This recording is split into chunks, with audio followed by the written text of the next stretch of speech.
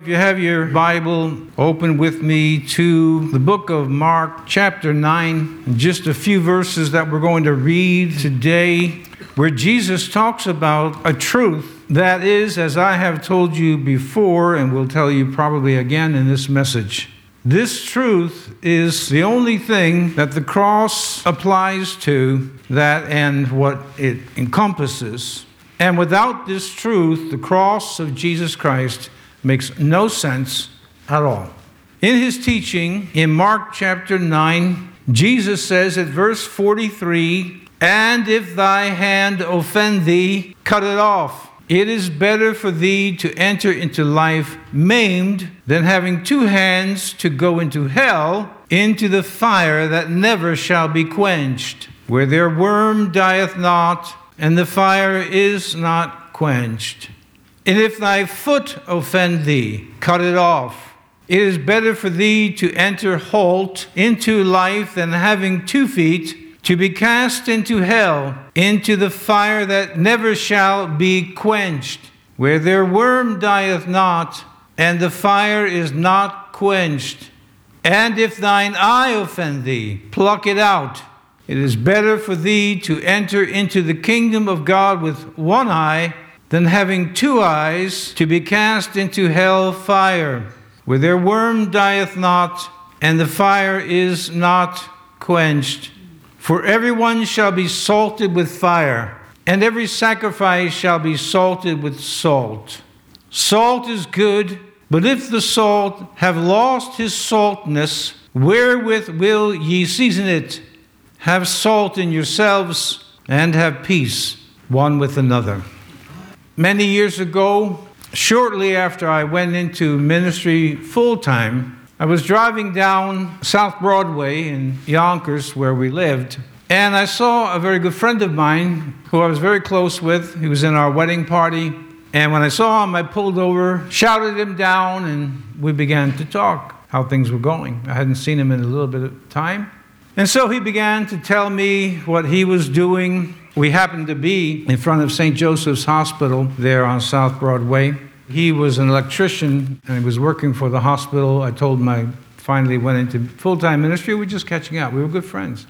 And then he proceeded to tell me that his father was in the hospital. He had had a massive heart attack, who I knew well because I knew his whole family well. We were best of friends for years. And he said to me, he said, "You know, my dad related, so he had this heart attack at home, went down onto the floor, and related to my friend that when he had this event, this cardiac event, he knew he was leaving his body." Now, let me just say one thing about my friend's father. He was anything but what you would call spiritual or religious. There was nothing about him. And remember, I knew this family well. There was nothing even loosely connected to this man's life that you would call religious or spiritual, nothing like that. Very far from it. But he related the story that he was leaving his body after he had had this cardiac event, and he was approaching this very large ball of fire. And he kept approaching and approaching and approaching, and then it just stopped because they resuscitated him. I knew that my friend already knew about this doctrine because he had come to church with me several times, and generally speaking, it's known. And then I said to him, I said, "You know, he needs to know Jesus." And I said to him, my friend, I said, "I will stop back and I'll speak to your father." Remember, this is not a religious man, not a spiritual man. I didn't know how I would be received or if he would listen. But on this subject, it doesn't matter. Because we are not responsible for what people do with the truth. We're just responsible that we say it. And I can say this honestly, that I have few regrets in the years since I received Christ, but I have a few. And this is one of them. I never made it back to that hospital, and he passed away. Now, I know that God has many ways to reach a person, but I had made a statement. I wasn't asked to come and visit. I just made a statement. I will come back. But here was the thought, and this is the thought that many of you have. Well, I can't get there today, so it'll be tomorrow. There's still time. But I did not know. There wasn't much time left. And so when I deferred to bring the gospel message to my friend's father, And of course, I don't know what the final verdict was from God's point of view, where he is today. I don't know. I just know his story. And the reason that I'm relating to you a personal story is because no doubt many of you have read other stories of who went to heaven and what they saw, and who went to hell and what they saw. And there really is no way for us to substantiate their testimony or their stories because it's entirely subjective. I admit that I've read many of these stories, and I take a neutral position because I don't know if it's true or not. Did they actually see hell, heaven? I can't say that they did, and I can't say that they didn't. But we have this book, and we have Jesus teaching. And the fact is, Jesus taught that this place that we know as hell, that's written in the Bible as hell, is real. And the only option that we have with regard to this topic or any other one the Bible speaks on is to accept it or to reject it. There isn't any other options. There isn't any other alternative. I want to tell you today just briefly what is the duty of a preacher. The duty of a preacher, number one, is to preach the gospel just as it is, not to amend it by adding to it or diminishing it. You may want to take the time to look up some of these verses here. I won't quote them, but you can look up in the book of Deuteronomy, chapter 4, verse 2. Also in the book of Deuteronomy, chapter 12, verse 32, where God says, "This is my word, don't add to it and don't diminish it." Don't diminish anything from it. Do whatsoever I command you, but don't add and don't diminish. We find this also in Proverbs, chapter 6. We find this in the book of the Revelation, chapter 22, where repeatedly throughout the Bible, both Old and New Testaments, God says, don't add to my word and don't take away from it. And this is the word of God. So I want to repeat this one scripture that I've been giving to you so that you be reminded of the importance of the book that you have in your lap. It's 1 Thessalonians chapter 2, verse 13, where the Apostle Paul says, "For this cause thank we God also without ceasing, because when ye received the word of God which ye heard of us," the word of God, the creator of the universe, the one who made all things, when you heard the word of God, or rather when you received the word of God which you heard of us, you received it, listen, not as the word of men, but as it is in truth, the word of God, which effectually worketh also in you that believe. The word of God from men. And I can quote other scriptures, and I have recently done that for you. I want you to be reminded that the book that you have open in your lap is not the words of men. It's the words of God written through men. As much as I could take out my pen and write words, one may argue the pen is doing the work, but the words are not from the pen, the words are from me. And this book, though penned, literally penned by men, were not the words of men. You can read that again in 2 Peter chapter 1, verses 20 and 21. It's the word of God. Point is, whatever subject Jesus talks about, we must take it seriously. And at this point, the only option that you have is to accept it or to reject it. That hell exists. Not only does the cross of Jesus Christ not make any sense without this doctrine, neither does the word saved, which is used frequently in the New Testament. I may argue that the word Christian doesn't make any sense. I saw an advertisement, a type of advertisement on social media recently. I don't know if this is one individual or a campaign, but the man was trying to make a point. Listen to this, that Jesus was a Catholic. And I don't understand, having spent my adult lifetime in the Bible, wasn't trying to say that Jesus started the Catholic Church. He was trying to say Jesus was a Catholic. You can take it from there. It's a ridiculous statement made for people who are ignorant of this book. But you are not ignorant of this book. And this book says that this place is real, that last night millions of people went there, presumably like my friend's father, and that's a presumption. He went there without being warned. That's a presumption. I don't know that he wasn't warned. In the book of Ezekiel, God tells Ezekiel the same way he tells us. He says, if a wicked man die, committing his wickedness, and you don't warn him, he will die in his wickedness, but his blood is on your hands. If a righteous man turns from his righteousness, and you don't warn him, he will certainly die, but his blood is on your hands. It's a heavy statement, especially when people congregate in buildings all over the world, but especially here in the United States, and they say things to themselves like, I don't want to hear this. I've got enough problems.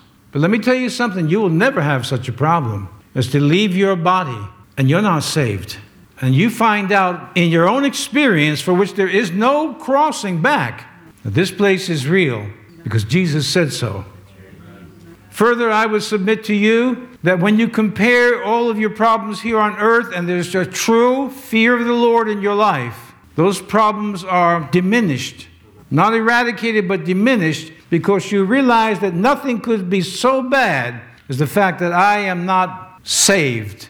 Here, Jesus speaks about hell being an unquenchable fire. And if you are reading, or I should say, if you are not reading from the translation that I have here, which is the King James Bible, you may be looking for the verses in 44 and 46 and 48 and saying, those verses aren't there. I don't have those verses.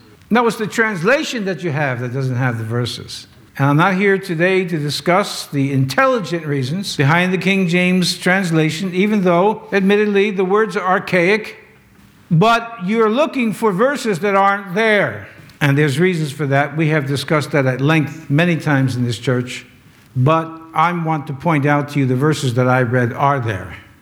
The worm doesn't die and the fire is not quenched, meaning it's eternal.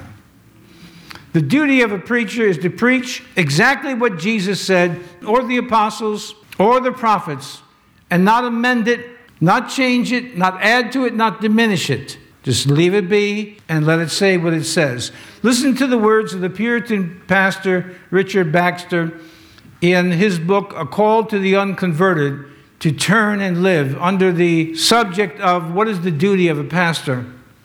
He wrote, we tell you also of another death, even remediless and much greater torment that will fall on those that will not be converted. But as this is true and must be told you, so it is but the last and saddest part of our message. We are first to offer you mercy, if you will turn. And it is only those that will not turn, nor hear the voice of mercy, to whom we must foretell damnation, the doctrine of hell, too.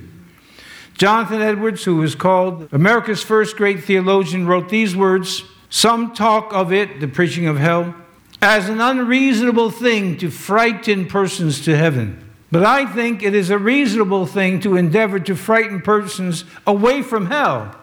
They stand upon its brink and are just ready to fall into it and are senseless of their danger.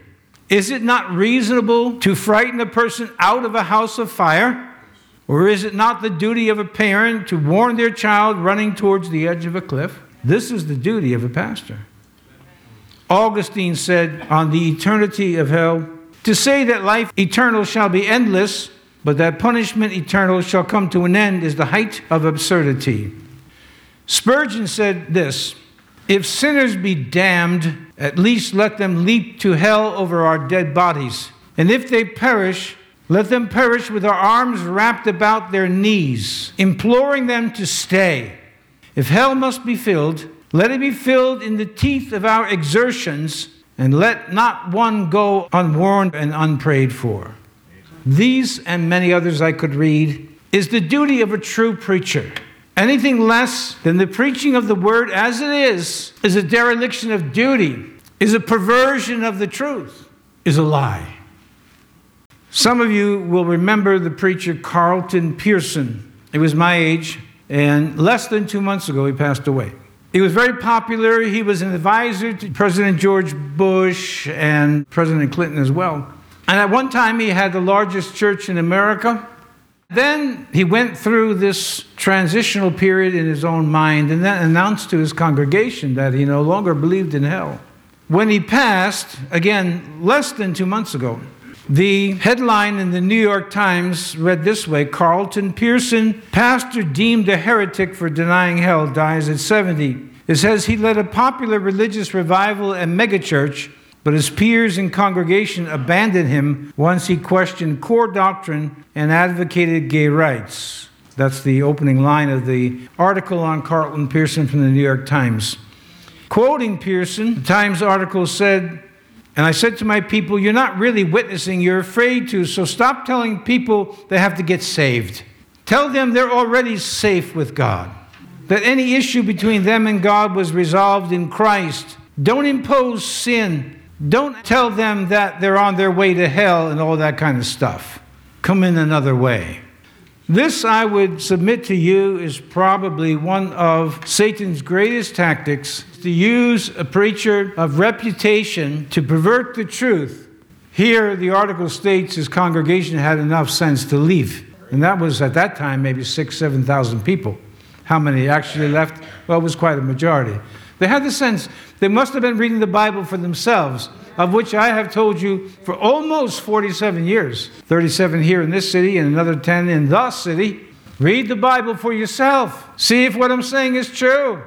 And if you want to read verses 44, 46, and 48, I would get a King James Version. In any case, this is, I believe, one of the greatest subtleties of Satan, is to take preachers and pervert their understanding and then bring to a mass of people, many of them do it through television and radio and all types of venues, that what is plainly read, what we just plainly read, is not the truth. The key facts about eternity are these. Everyone will exist eternally in heaven or hell. We could read that in Daniel. You could read it in Matthew, which we may. If we get to it, John, and in the book of the Revelation. But I want to submit to you this interesting experiment took place years ago at Harvard in the cognitive learning laboratories. Two professors trying to demonstrate that if someone does not have something in their belief system, even if they see it, they will still not believe it. In other words, I just said to you, anybody can read it, and anybody can read it. How then can so many people be reading the Bible and not see these things? And this is just one section, one instance of Jesus teaching on hell. But here is the experiment. They took the 6 of spades. If you know anything about a deck of playing cards, the 6 of spades is black. What they did is they took the time to paint it red. So now the 6 of spades wasn't black, it was red. They put it back in the deck. They showed it to a score of people that went through the deck, just naming the cards one by one. Jack of hearts, ace of diamonds, 2 of clubs, and so on. And the great majority of people, the vast majority of people, when they came to the 6 of spades, they were instructed, Jack of hearts, what color is it? Red.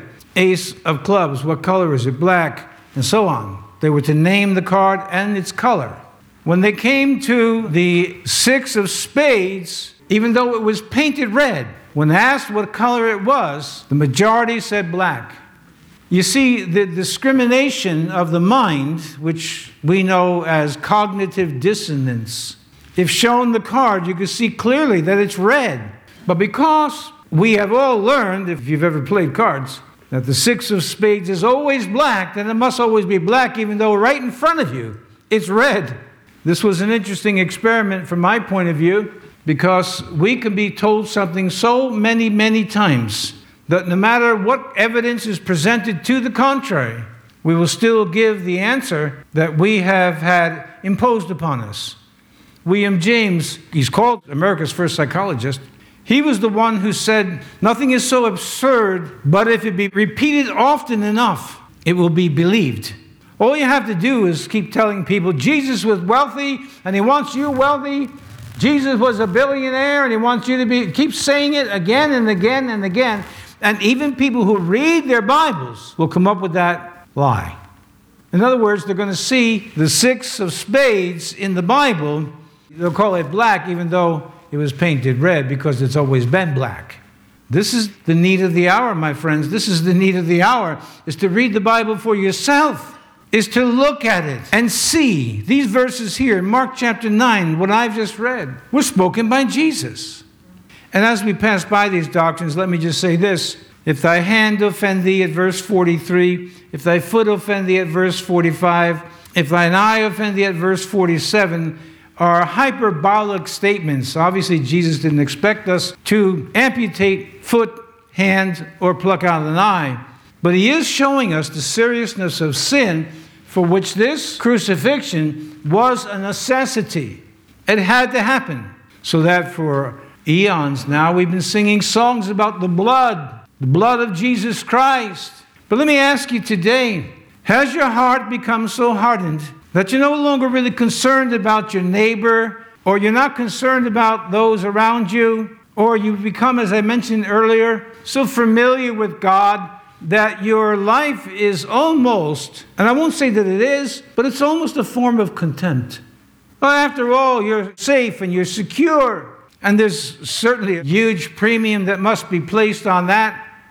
However, we can become so safe that we become complacent, that we no longer care.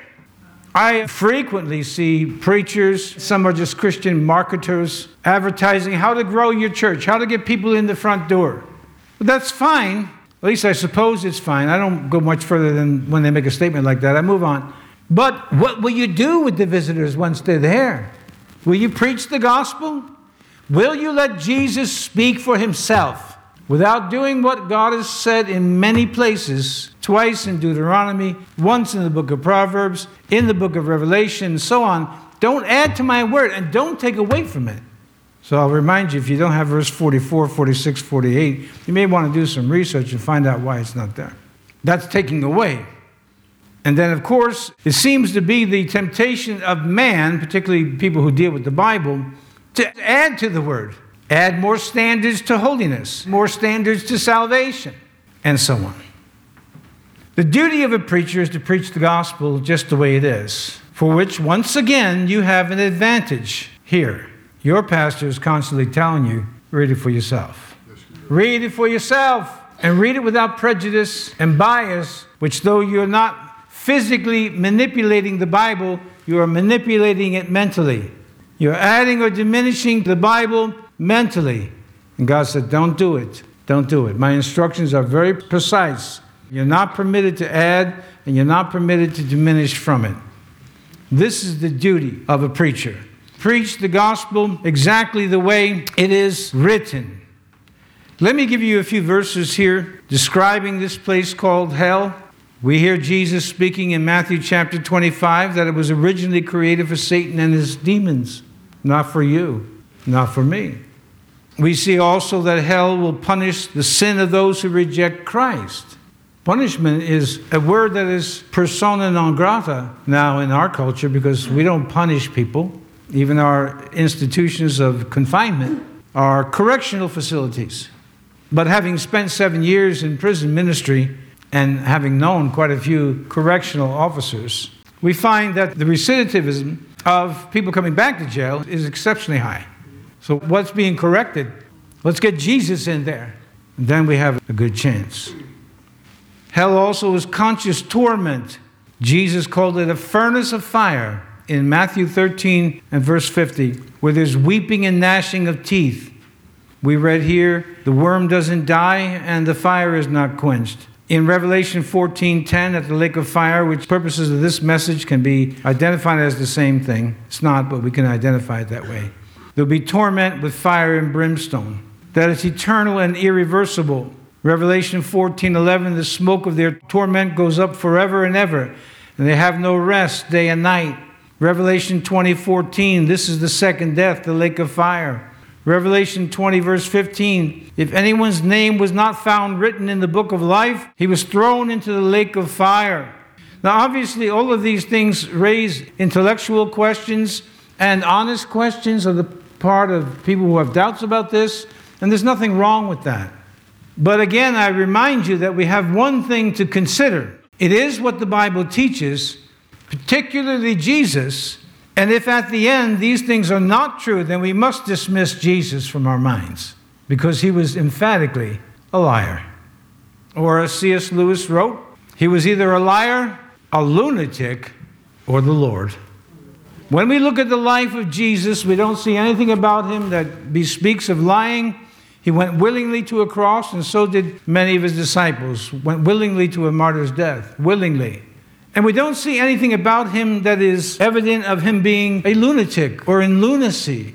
We see calmness and peace and evenness of temperament and so many other things.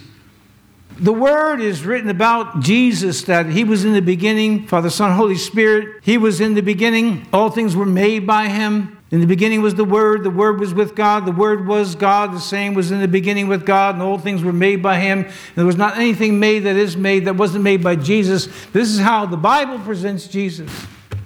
And if he was a liar and a lunatic, then none of this is true. I know for me, and I will not speak for you, I would dismiss this book from my life, get rid of every copy that I have. If I had come to a conclusion that this book is simply not true. However, the longer I live and the many questions that I have an exceptionally curious mind.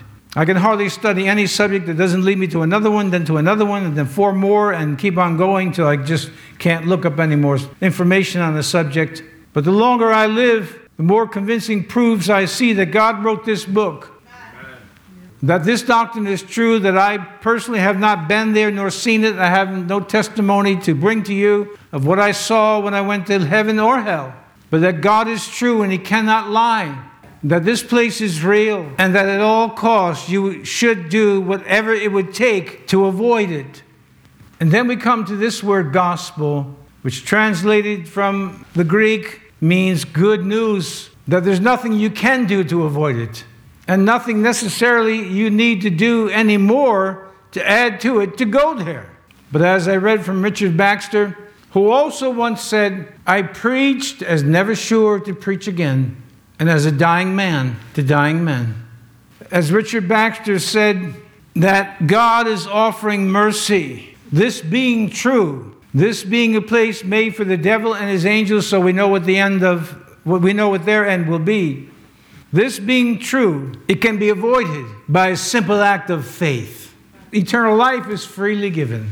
That's why the gospel was called, and still is called. That's why the gospel, when written into a song by John Newton, called it Amazing Grace. That all of this here that we have earned, we will never see because of the gospel of Jesus Christ. This, I submit to you, is the duty of a preacher. He or she has no obligation to be talking about other things that are foreign to the Bible. Now, the Bible has a lot of subjects in here, and we deal with as many as we can. But I believe there's none more important than this one here. To be able to avoid it, because God is stretching out his nail-scarred hand and offering you mercy. Woman, he says to that woman that was caught in the midst of adultery, woman, where are thine accusers?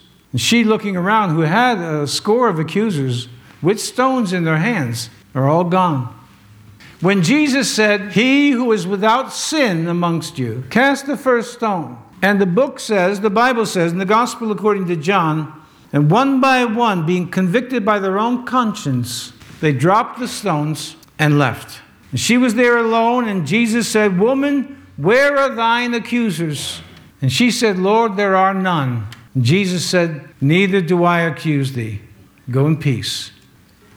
Think about it. If anyone could accuse us righteously, it would be God. But in the 8th chapter of the book of Romans, we read, the one that could accuse us, this is a paraphrase, the one that could accuse us is the one that is forgiving us. The one that could have put us here is saying, I don't want you there. Like the thief on the cross, he says, today you will be with me in paradise. He was a thief, and probably other things as well, but he was definitely a sinner, of which the Bible says all have sinned. There's no exemption here from this, but where sin did abound, grace, mercy did much more abound. To the glory of God, that we who were under the sentence of death have now received the gift of eternal life. This is the gospel. Amen. It's interesting to note, while preachers are on the television right now, on the radio right now, in massive mega complexes with tens of thousands of people talking about wealth, talking about things that you really could get from any motivational speaker, it's interesting to note what was on the mind of Steve Jobs shortly before he passed away at the age of 56. Steve Jobs, as you know, pretty much single-handedly saved Apple from total bankruptcy and oblivion. When they brought Steve Jobs in, and he came up with these innovative ideas, which, by the way, many people questioned whether these things would actually work, and many said it wouldn't work, but they did work. Steve Jobs was an exceptionally wealthy man, an exceptionally well-known man, popular. But what was his thoughts, and you can read this anywhere, what was his thoughts while he was dying? I find this interesting because Steve Jobs wasn't a preacher. While preachers, well, we use that term, are telling people right at the same moment that I'm talking to you about hell, are telling people that God wants you wealthy, and God wants you this, and God wants you that, all of which are contrary to this book. Steve Jobs at 56 was telling people, don't seek for fame, and don't seek for wealth, and don't seek for popularity. He was saying pretty much what this book, at least in part, represents, because he had all those things. But now you see on his deathbed, similar to Solomon in the book of Ecclesiastes, he was realizing what is really important. He talked about family. He talked about friends. He talked about the simple life. Interesting. It's interesting to me how God uses objects, people, to do the work that the preacher isn't doing and is supposed to be doing. But again, there's nothing new under the sun. It's interesting to me that Steve Jobs, at the end of his life, could have talked about many other things related to his popularity, his success, his obvious intelligence, and said just the opposite. Read it for yourself, because that's what this book is saying. Jesus fed many people, miraculously fed people, and they came back. Once people are enabled, then they feel entitled. You know that money you've been giving to me? I need my money. Well, I gave that to you just as a favor, as a gift, that you're not now entitled to the money. But that's human nature. We see it in Jesus' time. And the people who were fed come back, and Jesus is saying, you're not seeking me because of the miracle. You're seeking me because your belly's full. Now, at that point, what did he do? And if you didn't know, you said, well, of course, he's going to make more bread because the people need it. And he didn't. He didn't. He said, now go and seek for the bread of eternal life. Seek for the bread that never ends. That was his answer, and he made no more bread. At least at that point. He made no more bread. It's interesting to me when we study the life of Jesus, the apostles, the prophets, and we see the disparity between what Jesus actually did and what he actually said, as opposed to what preachers say, with no book and chapter and verse to back that up, or with a book, chapter, and verse that contradicts that statement. We know in Matthew chapter 4, Luke chapter 4, Jesus did not do three things.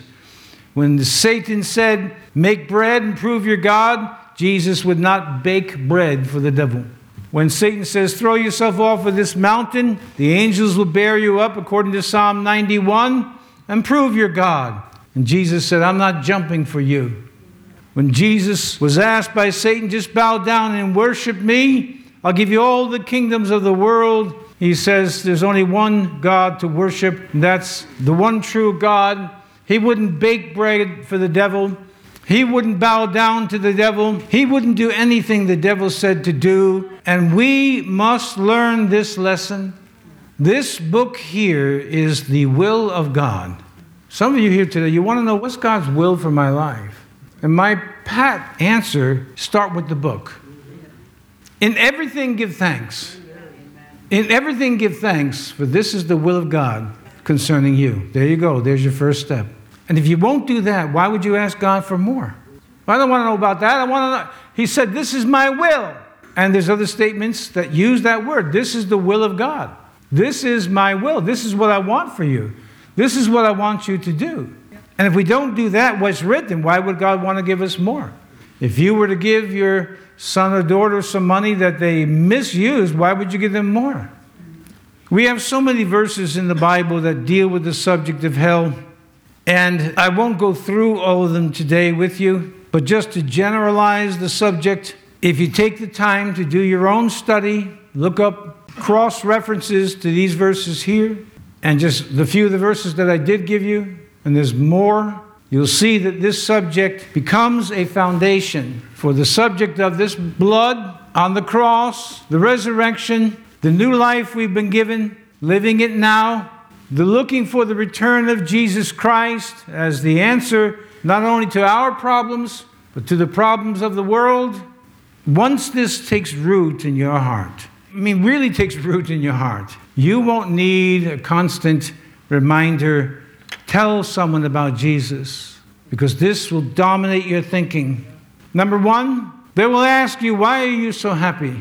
And it's not because you'll have a pocket full of money and all the wealth and all of these lies, and that's all that they are. They're just plain old-fashioned lies being told by people who are dressing as angels of light, deceiving people who may want to know Jesus, who, like the experiment in Harvard, though here in front of me I have a red lettering edition of the Bible, though the words are actually in red, they're seeing black. And it's not. The words are right there. The words are right there. But I would maintain that once this doctrine sinks deep into your heart, you will be motivated to tell others about Jesus. Remember that you are not responsible for how people respond to a gospel tract, to the message, untainted, unmolested, unadulterated. You're not responsible for what people do. You're only responsible to tell them. That's it. And I would submit to you there are many creative ways to talk to people about Jesus.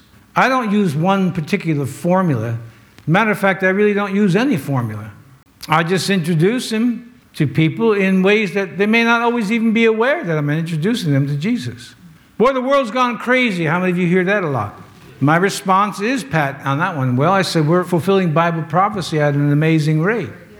And then, if God permits, I have more opportunity to tell them what Jesus said. And some listen. Earthquakes and famines and pestilences, false teachers, false prophets, and on and on. You read Matthew chapter 24, Mark chapter 13, Luke chapter 21, and we see the signs of the times. The evidence for God's inspiration and his having written this book is greater than anything that can come up against it. This book, this Bible.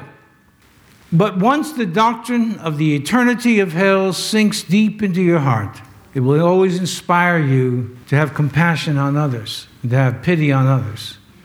Now, I'm not saying this here today really to embarrass you. I'm not saying this here today to make you feel bad necessarily, just to provoke you to love and to good works. In all the time that you've known the Lord, for some it's just recently, less than a year, 5, 10. I'm getting closer to 50. Someone once asked me, Pastor Ray, how do you keep that fire going all the time? And we happened to be standing next to a bonfire when he asked me the question. And there were people coming every so often throwing a new log on the fire. That's over 30 years ago. And I said to him, well, it's like this fire. As long as you keep throwing a log on it, it will never go out. Theoretically, it will never go out. You know, that fire would still be burning today if we, for whatever reason, kept feeding it wood. And as you continue to feed your faith through the Bible and from the Bible, your fire will never go out. Your compassion for souls will never go out, and for prayer and everything else, it will never go out. It's just done every single day. And if this doctrine isn't true, why are we even here? I know that some people ask, what's wrong with this preacher, that preacher? You know that preacher down there talking about me? I'm aware of people thinking that I'm either eccentric or I'm a lunatic or whatever. I'm aware of that. But if they would take the time and allow me to say just what, and then hand them the book. What I just read for yourself. They're only left with one choice. I'm not a lunatic. I'm preaching what's written, what anybody can read. And if you continue reading it on a daily basis and praying on a daily basis, you will come to the same conclusions. Your fire will never go out. Your fire will never go out. You'll be motivated to go on when you feel pain, when you feel tired, when you don't want to do things. You'll feel motivated because this doctrine is true. Jesus cannot lie. God is not a man that he should lie, nor the Son of Man that he should repent. It's true. Now, what I'm saying to you is this. I'm not trying to embarrass you. I just want to provoke you, and I want you to ask yourself the question. In all of this time, whether it's short or it's long, how many people have you actually led to Christ? They may not be sitting in our church. They don't have to. But they are in some church somewhere. They are reading and they're praying, and you hear from them once in a while. They write or whatever. And how many of you have not one single person that you can name that you personally introduced to Christ? You see, as a preacher, I could easily fluff off my personal responsibilities to talk about Jesus in public, saying, that's your job. That's why I'm here to preach and tell you what to do. You go do it. But I don't. I don't. Because I believe this. How many people have you actually led to Jesus? And if you're saved 40 years and you can name one or two, do you think that's really befitting of this doctrine? If you believe it's true? Or have you forgotten it? Have you forgotten what that cross means? Think about it. Because that is the natural outcome of true faith in the things that Jesus said concerning this subject. And it does not mean, as I just told you, not in my opinion it doesn't, it doesn't mean that you have to rush out the door and tell everybody that you meet about this doctrine. Eventually it leads to that. What was the cross? Why blood? Why good works is not enough. Good works are always good. They're just not good enough. We need a debt to be paid. And that's good news by anybody's definition. Bad news, there is a hell. Good news, you don't have to go there. God himself does not want you to go there. That he's offering you mercy. And the gospel is free. And you may be a good person, as so many say. But I'm a good person. And you may be, you're just not good enough. I've known many athletes that were good athletes, but failed when they got to the professional level. And I've known a few on different sports. Very good at the amateur level, not good enough on the professional level. You're good, you're just not good enough. And so God says, I will save you. I will save you. So I tell you this story in closing.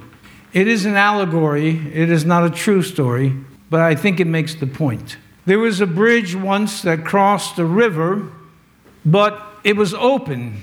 In this case, the bridge was open this way, so that the ships could get under. You've probably seen bridges like that. I've crossed over bridges like that.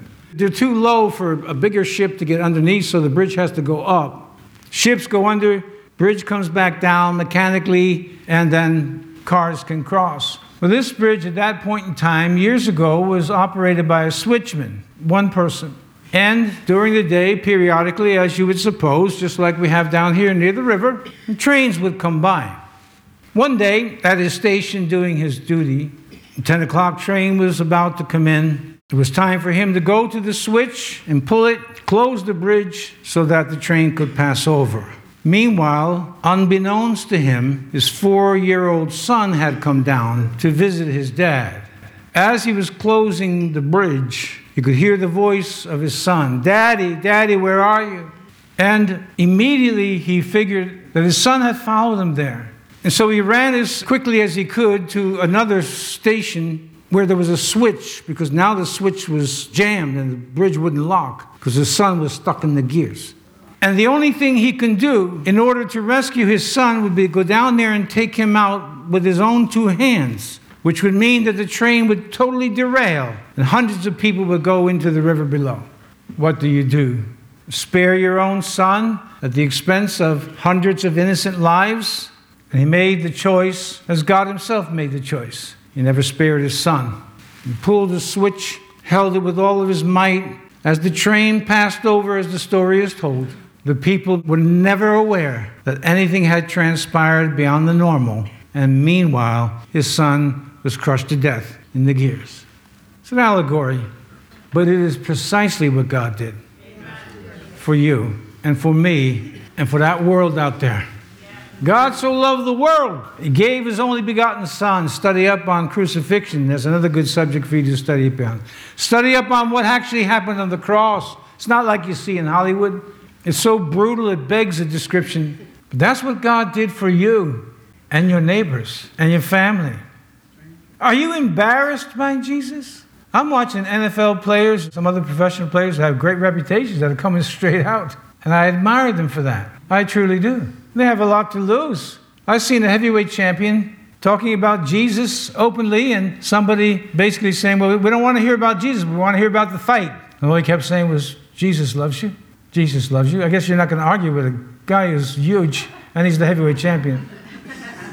They may argue with you, though, but always remember this. 3 words. The Bible says. Or 2 words. Jesus said. It's not you that said it. Jesus that said it. Today, what you've heard when I quoted a book and a verse, a chapter and a verse, is not what I said. It's what Jesus said, the apostles and the prophets. Question is now, as we review this subject, where for us here in this congregation, this is a review. Is it time for you to renew your commitment to Christ? Is it time for you to say, my priorities are all upside down? Is it time for you to say, Pastor, you're right. I've forgotten about this. That's the reason those gospel tracts are in the back. Not one of those tracts tells people how to become a millionaire, billionaire. Doesn't tell them how to get more wealth. Doesn't talk about anything except this that you heard today. Is it time? And I'm speaking to experienced Christians. I'm speaking to people who've been around for a while. Is it time to do as Samson did when he shook himself? He had to shake himself. And the strength of the Spirit of God came on him. You know what? I believe it's time. I really do. I believe we have professing Christians who are saved, but you're going to heaven all by yourself. You're asleep at the wheel. And this is not the time to be sleeping. This is the time, at the very least, for us to be praying. Do you have a list of people you pray for that they would be saved? I do. I have a steady list of certain people. It's all memorized. Nothing's written down. It's all memorized in my head. I go through this list. Do you assume because your children were brought to church that they're automatically getting a pass, going to heaven? Doesn't work that way either. Every individual must make a decision for themselves. I've made mine. I know what the cost is. I know what the price is. I've paid a lot of it. My wife has as well, by the way. And I'm going to have to just stay with that to the very end. How about you? Let's bow our hearts. Let's think about these things. And while your head is bowed, your heart is bowed, I want to just tell you quickly, I was in a church in Massachusetts, about 30 years ago, 25, 30 years ago. And I preached a message just like this. Actually, it was a little bit more in-depth than this one was. And a woman, young black woman, maybe in her 40s at the time, came over to me and said, Pastor, I just want to thank you for that message. She said, I haven't heard a message like that since I was a little girl. And that got me to thinking, so I asked the pastor, who at the time was on my staff, I said, when's the last time you heard a message on hell? And his answer to me was, never. Then I asked him this question. This is one of my staff pastors. When's the last time you preached a message on hell? It was the same answer, never. Never? Preacher? I'm sad to admit that I didn't dismiss him, which is what I should have done. But now I'm older and wiser and more experienced. You, if I were to ask you today, when is the last time on radio or television you've heard a message on hell? Many of you would say, I don't know that I ever have, because it's not being taught much. God has always looked for the small, the remnant, many times it's young people, who take the message to heart. Take this message to heart. Stop going around wringing your hands thinking about the end of the world because it relates to you or how it relates to you or as it relates to you. Think of others. Think of other people. Pray for them. The most important thing is not that they have a happy life, but a holy one. A life where they have received Christ, the Christ of the Bible.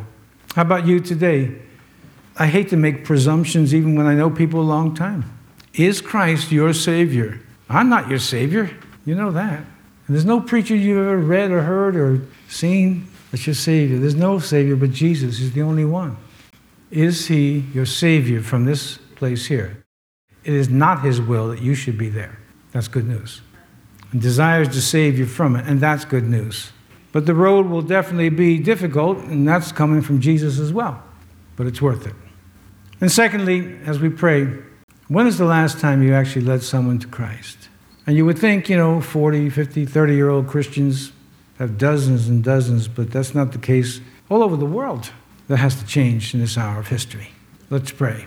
That the grace of God would be given again to all of us to do what we should do.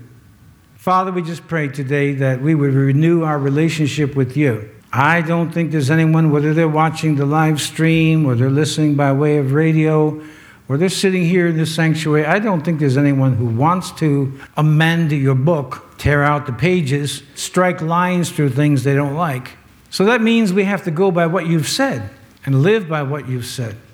So I ask you today once again for help, for everybody, that we would all renew our walk with you and do our duty, serve you with all the heart, all the soul, all the mind, all the strength.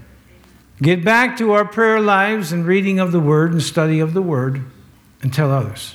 Help us, God, to have your Spirit leading us, because when it does, it's just a doable thing. Not everybody appreciates it, likes it, or receives it, but it's our duty. Help us, Lord, to do our duty. For those seated here today, Lord, who need to renew their relationship with you, they've lost the first love. Help them to revive themselves before they pray for a revival in others.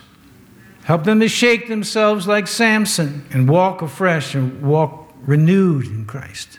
But I think, Lord, most of all, we should be exceptionally grateful for what you have saved us from. What would it profit a man if he gains the whole world, loses his own soul? We bless you and praise you this morning, Lord, for what you've done. Help us to understand these things. Help us to apply ourselves to them, for you are our praise. I don't think there's anyone here today who would eat a dinner at someone's home and forget to say thanks, or receive a gift and forget to say thanks. Why do we forget to say thanks to God? Think about what we have been saved from. And that includes things here in the world, the things that we would have fell into had we not been following Christ. Oh. So God, we thank you. We're grateful for all you've done. Help us to be reminded to tell others. You will give us the words. We don't have to be outspoken people. We don't have to be extroverts, just willing. And you'll make the opportunity. You'll create in us that ability to share you with others. Then we can just wash our hands of the matter. Help others, though, in this hour of history to receive you, to fill up the seats of a local congregation around the world, being truly saved, truly born again. We give you praise, and we give you glory, and we give you honor for all that you've done. And we say today, as we've been saying, Maranatha, even so, come Lord Jesus. Bless the food and the time we will have together. Help the brethren to learn each other's names, to get to know one another, and certainly to love one another. We give you all the praise. We give you all the glory. We give you all the honor, Father. In Jesus' name. Can you say amen with me this morning? Amen. Amen.